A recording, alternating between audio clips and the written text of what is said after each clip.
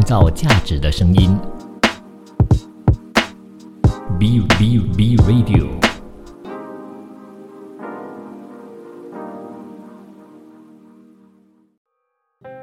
守候一份酿造美丽的坚持，邂逅一段葡萄酒里窖藏的故事。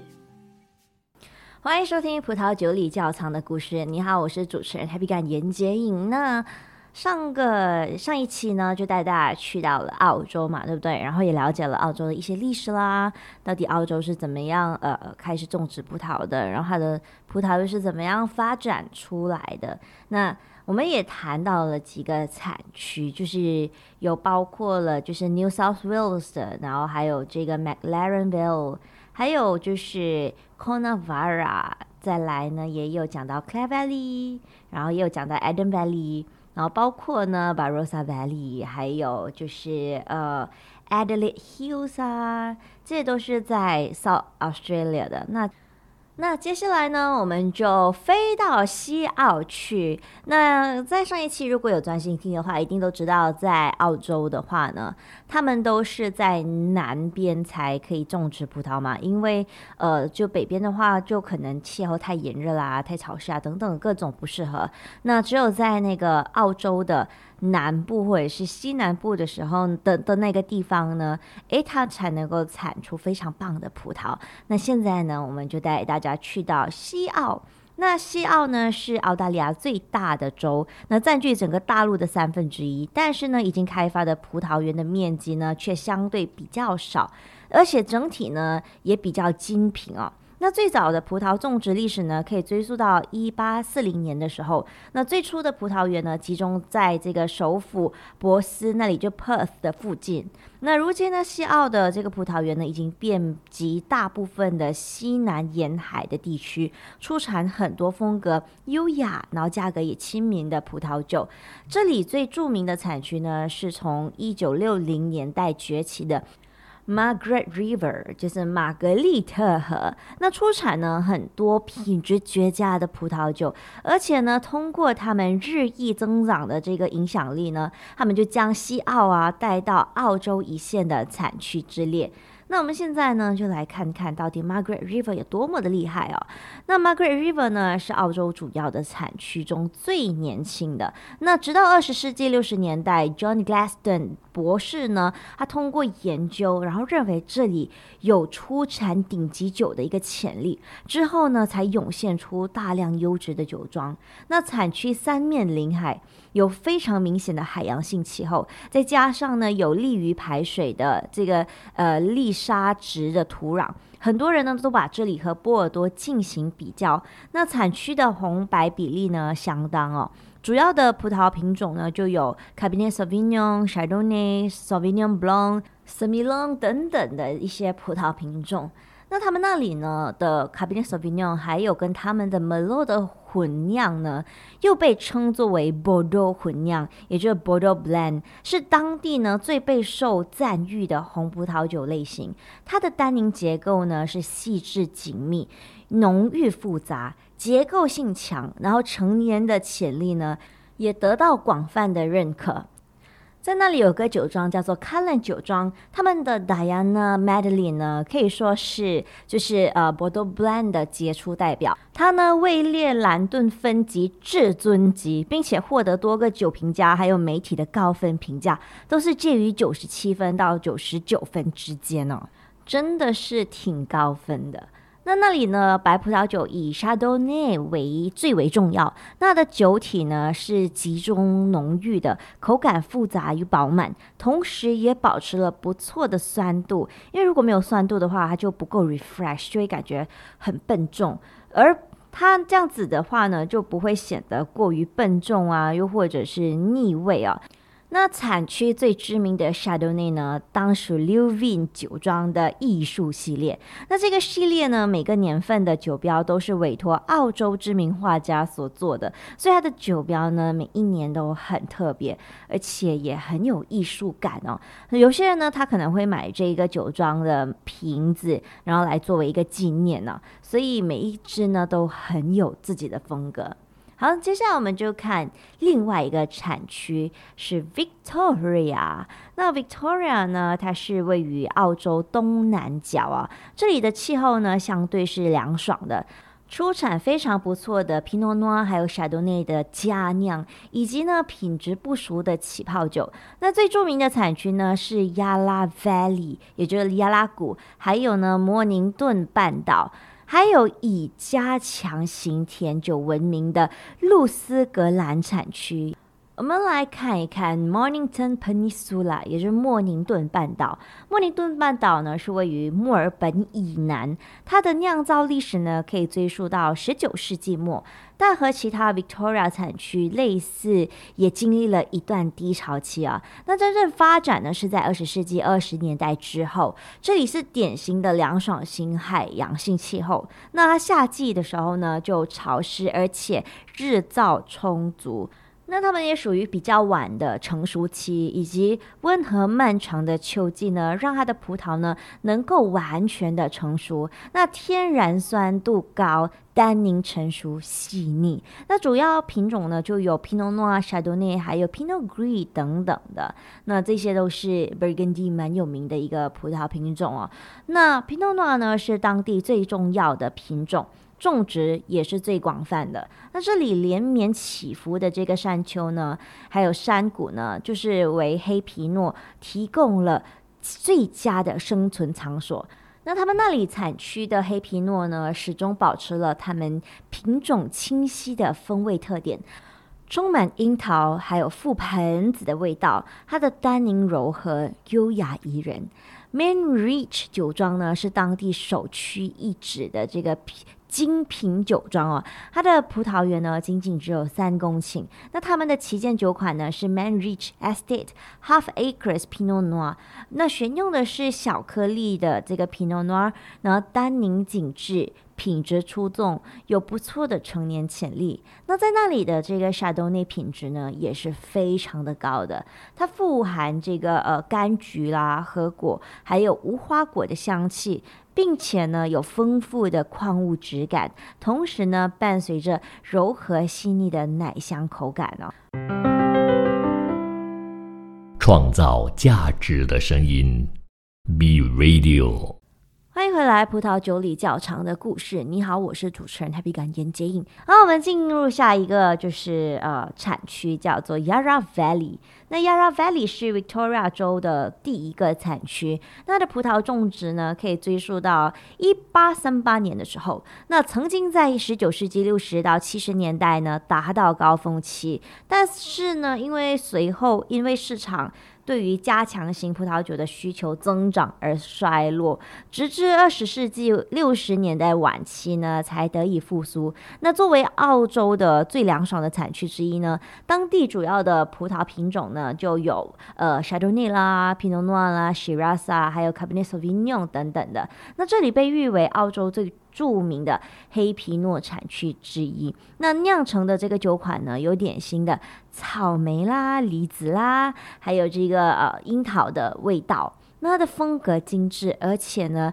余味是绵长的。那这里的 Chardonnay 有典型的蜜瓜、无花果还有白桃的芳香。那和这个黑皮诺呢同为酿造高品质起泡酒的主要原料哦。那这里也出产了一些 Cabernet Sauvignon， 那通常会和 Merlot 啦，还有品丽珠等等呢去混酿的，还有和 Shiraz。那由于呢这里的这个气候凉爽，这里的这个红葡萄酒单宁呢也都比较精致柔和，同时呢也有不错的成年潜力啊。那 Mount Mary 这个酒庄呢就出产的 Quintet 呢的这个 Cabernet Sauvignon 混酿是十分出众的。它呢就混酿了 Cabernet Sauvignon、Merlot、Cabernet Franc、Malbec 还有小威尔多，然后并且呢经历了22个月的橡木桶陈酿，那有30%呢是新桶，那口感呢是浓郁复杂，而且呢极具成年潜力啊。那酒庄出品的黑皮诺呢同样是品质出众的，那他们也获得了很多很高的评价，那都是通过很多不错的这个酒评家所就是提的一个高分哦。现在呢，我们再来进入另外一个产区，叫做露斯格兰。那露斯格兰的发展史和这个澳洲历史上著名的淘金潮呢是有紧密的关联的。那在1850年的时候呢，开始的这个澳洲淘金潮呢，就吸引了大量的移民到 Victoria。那移民到来的同时呢，也带来了葡萄酒的文化。那到1880年的时候呢，露斯格兰的葡萄酒，它的产量呢，占当时全澳洲总产量的1/3。同时，这里的酒呢，也是国际市场上获得了很多荣誉的一个地方。那如今的露斯格兰是澳洲无可争议的加强酒之都。那在这里独特的加强型甜酒呢，是全球加强型甜酒就葡萄酒拼图中不可或缺的一部分呢。那露斯格兰的加强酒主要的葡萄品种呢有2种，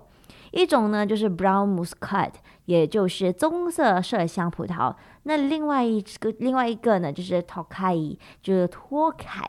那这2种都是属于比较甜的酒那 Brown Muscat 呢是小粒麝香，叫 Muscat Blanc Petite Grains 的变种，那是露斯格兰产区最著名的生产加强酒的葡萄品种。那露斯格兰麝香呢是非常浓郁复杂，并且伴有浓厚的玫瑰花瓣然后还有水果的蛋糕和这个葡萄干的香气。缓慢的橡木桶氧化过程呢，会带来更多的焦糖、太妃糖、奶油、糖果，还有甜香料啦、糖浆和黑醋梨、利口酒之类的风味另外一个葡萄品种 Tokai 就是波尔多白葡萄品种 Muscadel， 用它们来生产的陈酿型加强酒有着柑橘、桃子还有葡萄干的香气。相比露斯格兰麝香的厚重，那 Tokai 呢显得更加轻盈、精致，常带有蜜饯、麦芽糖还有蜂蜜等等的风味。那它的口感呢是柔顺的、柔滑的，那它的酒体饱满，余味复杂而且持久。那露斯格兰麝香还有 Tokai 的葡萄酒呢，按照等级分为4类那也就是露斯格兰酒，那经典也就 Classic， 顶级 Grand， 还有稀有 Rare。 那想必 Rare 应该是最贵的了哈。接下来呢，我们就来进入另外一个产区，叫做 Gippsland。Gippsland 是 Victoria 州覆盖区域最大的产区，但是呢，它的名气却非常的小。相邻的 Yarra Valley 还有 Mornington Peninsula 呢，都要更加有名的多。那这个在维多利亚州东南沿海的产区呢，也是一个非常年轻的产区。那它是20世纪70年代呢才逐渐兴起的葡萄种植，直到1996年才获得 GI， 也就是地理产区标示。那产区整体的气候凉爽那主要呢是以黑皮诺还有 Chardonnay 为主的。而 Bass Phillips 呢，就是无疑是 Gippsland 产区的一个领头羊他们的旗舰款珍藏皮诺诺呢，是位列蓝顿分级至尊级，也是这个澳洲权威分级最高级中的唯二的黑皮诺。那酒庄建立于70年代末，现在呢被称为澳大利亚一流黑皮诺酿造者。那他们的酒庄代表呢，就有 William Downey。 我要跟大家特别介绍一下 William Downey， 因为我们家呢有进他们家的酒。那 William Downey 呢，真的是他的样子有那种嘻哈样子，然后而且呢，他在种植过程都是有自己的一番哲学，就是很多东西呢都是想要进行，就是减少人工干预，而且呢，它的土质都让它保持它们原有的那种纯净，所以它酿造出来的酒呢是很干净，然后同时又有复杂度在的，非常的棒。那其中一款呢是叫 Cathedral， 马兵买着100多，然后味道非常的好。那它也算是自然酒中的代表之一，因为它的酿造的方式呢，也是遵循着自然酒的酿造一个哲学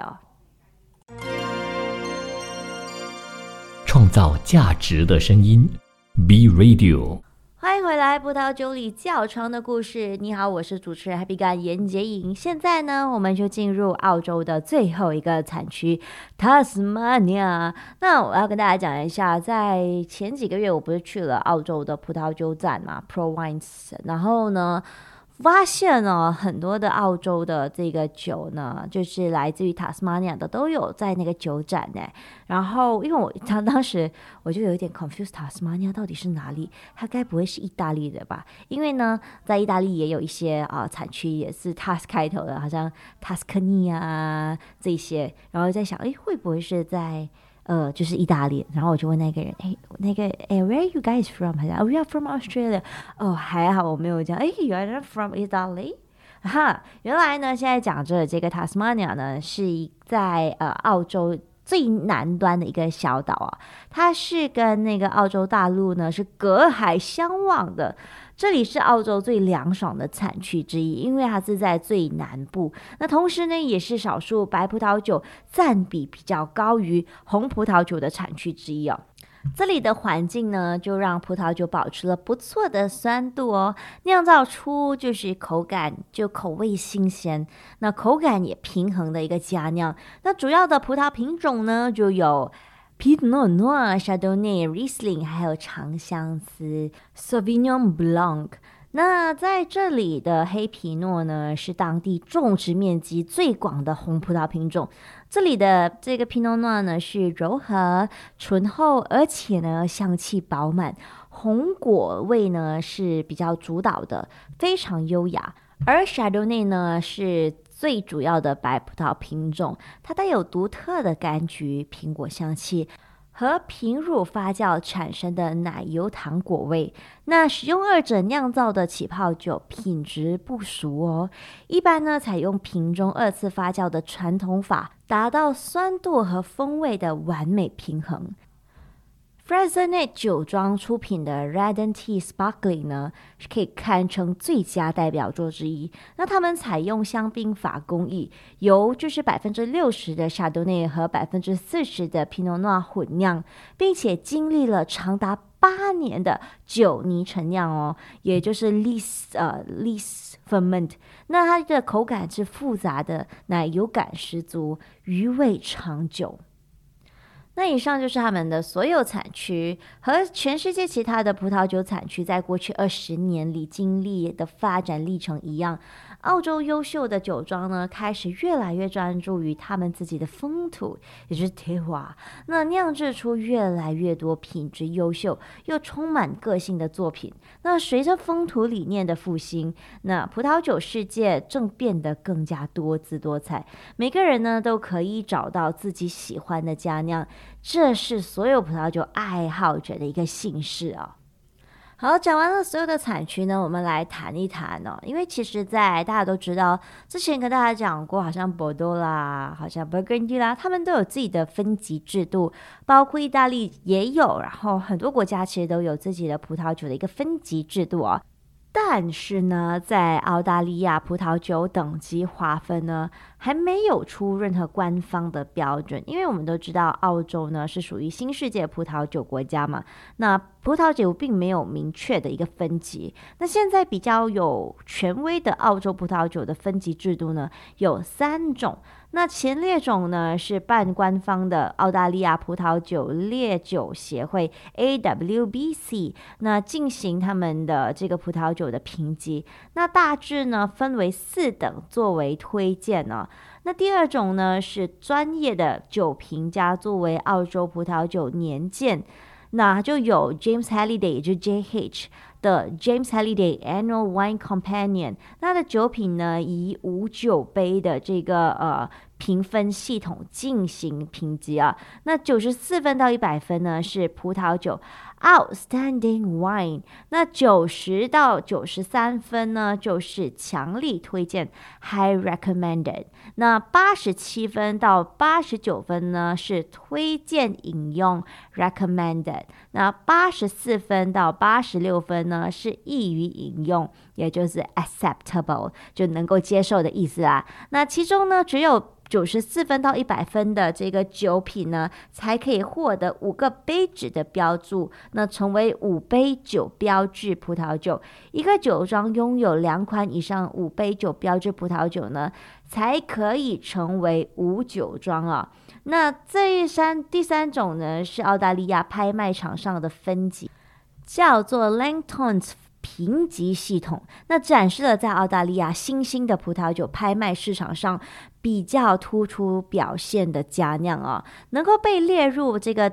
分级的比较重要的衡量标准是至少有10个年份，并且在拍卖市场上呢有连续的记录。那根据拍卖价格、记录、需求量还有名声，那分级包括4个级别。那第一个呢就是 exceptional， 第二个就是 outstanding， 就是特级 excellence， 还有 distinguish。 那这个系统呢自1991年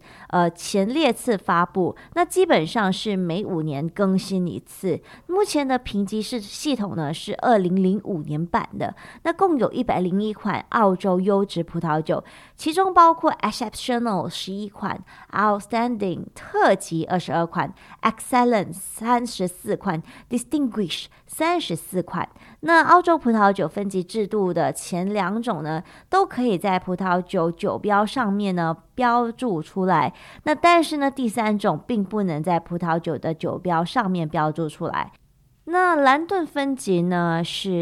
都是被人们广泛认可的一个分级制啦。那其实跟波尔多1855年分级制是一样的，也都是受到买家啦还有卖家啦等等的喜好度来进行分级，所以这个分级系统呢也就这样子出来。不过呢目前为止澳洲还没有一个官方认可的一个分级制度啦，不知道将来会不会有这些制度来作为一个规范呢？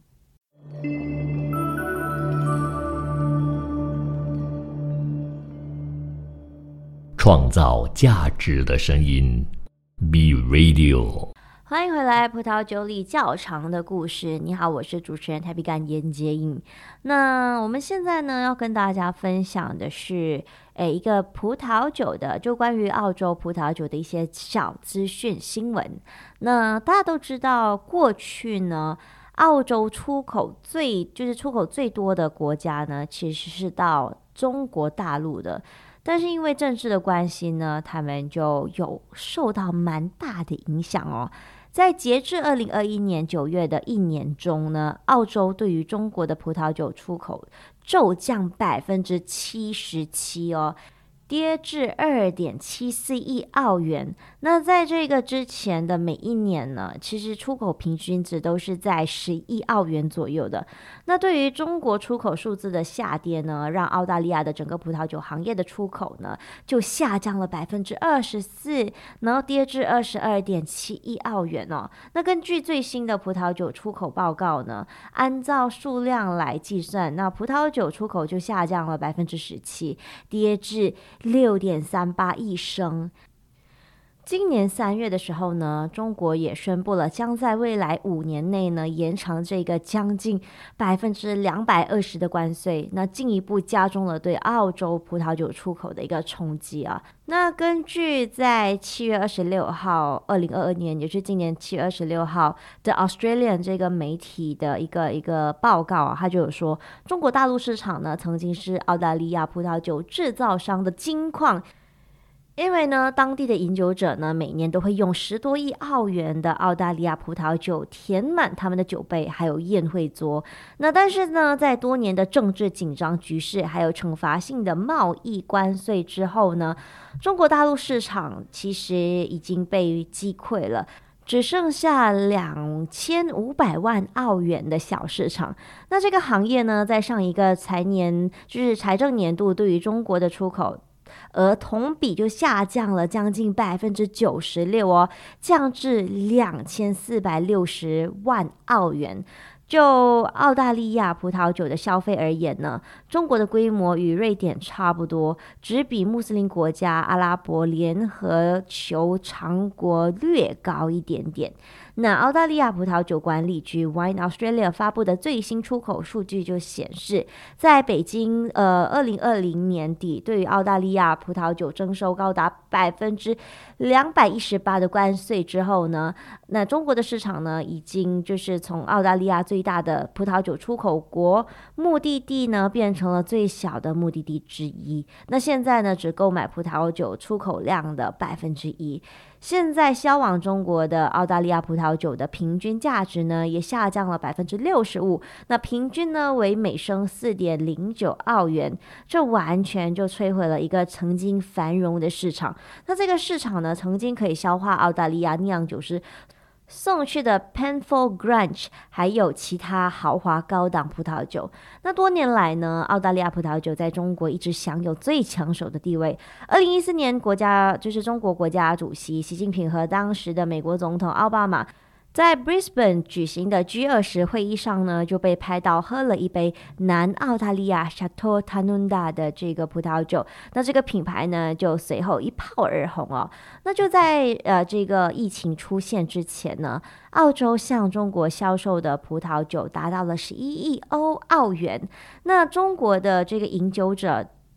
将澳大利亚的葡萄酒呢作为他们最喜欢的产品，而且呢，他们也取代了这个法国的葡萄酒，成为中国最受欢迎的葡萄酒。但是在2020年底推出的关税已经造成了损害哦，这使得澳洲葡萄酒制造商呢几乎不可能在中国保持竞争力，而且随着北京还有坎贝拉之间的关系就是紧张升级嘛，那澳大利亚的这个煤炭啦、海鲜、木材还有其他商品呢，也被挑出来征收关税或者是禁止进口。那中国市场的崩溃就拖累了出口总额。那根据澳大利亚葡萄酒管理局的最新出口数据啊，截至2022年6月30日的一年中呢，那澳大利亚葡萄酒出口量就下降了10%至6.25亿升，那它的价值呢就下降了19%至20.8亿澳元。那数量和价值的下降呢，并不出乎意料啊，因为这主要是由于2020年11月征收的高额关税，导致对中国大陆的出口就是大幅减少而持续产生的影响哦。那预计在2022年底之前呢，这仍然是将对澳大利亚葡萄酒出口年度总数据的变化产生重大的影响。那澳大利亚的葡萄酒管理局市场洞察经理 Peter Bailey 他就说了，虽然呢总数据显示出下降，但在关键和新兴市场有一些令人鼓舞的一个迹象哦。他说，如果呢将中国大陆排除在数据之外呢，出口额增加了5%，达到了20.6亿澳元，那增加了1.05亿这个澳元哦，这是自2009年到2010年以来的最高值。这还是在总数量下降3%至6.19亿升之后发生的。那这些市场的价值增长呢，是由平均价值增长9%至每升3.32澳元所推动的。那个价值增长的主要贡献者呢，包括新加坡、美国、马来西亚、泰国、印尼还有这个新西兰。那红酒的这个占出口总值的这个92%，每升价值呢在10澳元或者是以上。这一点呢至关重要，因为对中国大陆的出口减少呢，主要是禁止红葡萄酒。那在这一个价格段呢，禁止白葡萄酒还有桃红起泡酒的基数要小得多，增长呢也很强劲。那澳大利亚葡萄酒的出口价值最高的5个市场是美国、英国、加拿大、香港、新加坡。好，关于澳洲的葡萄酒的2集也分享到这里，我们下一期呢再带大家进入另外一个产区。那我们下一周再见咯，拜拜。创造价值的声音 B Radio。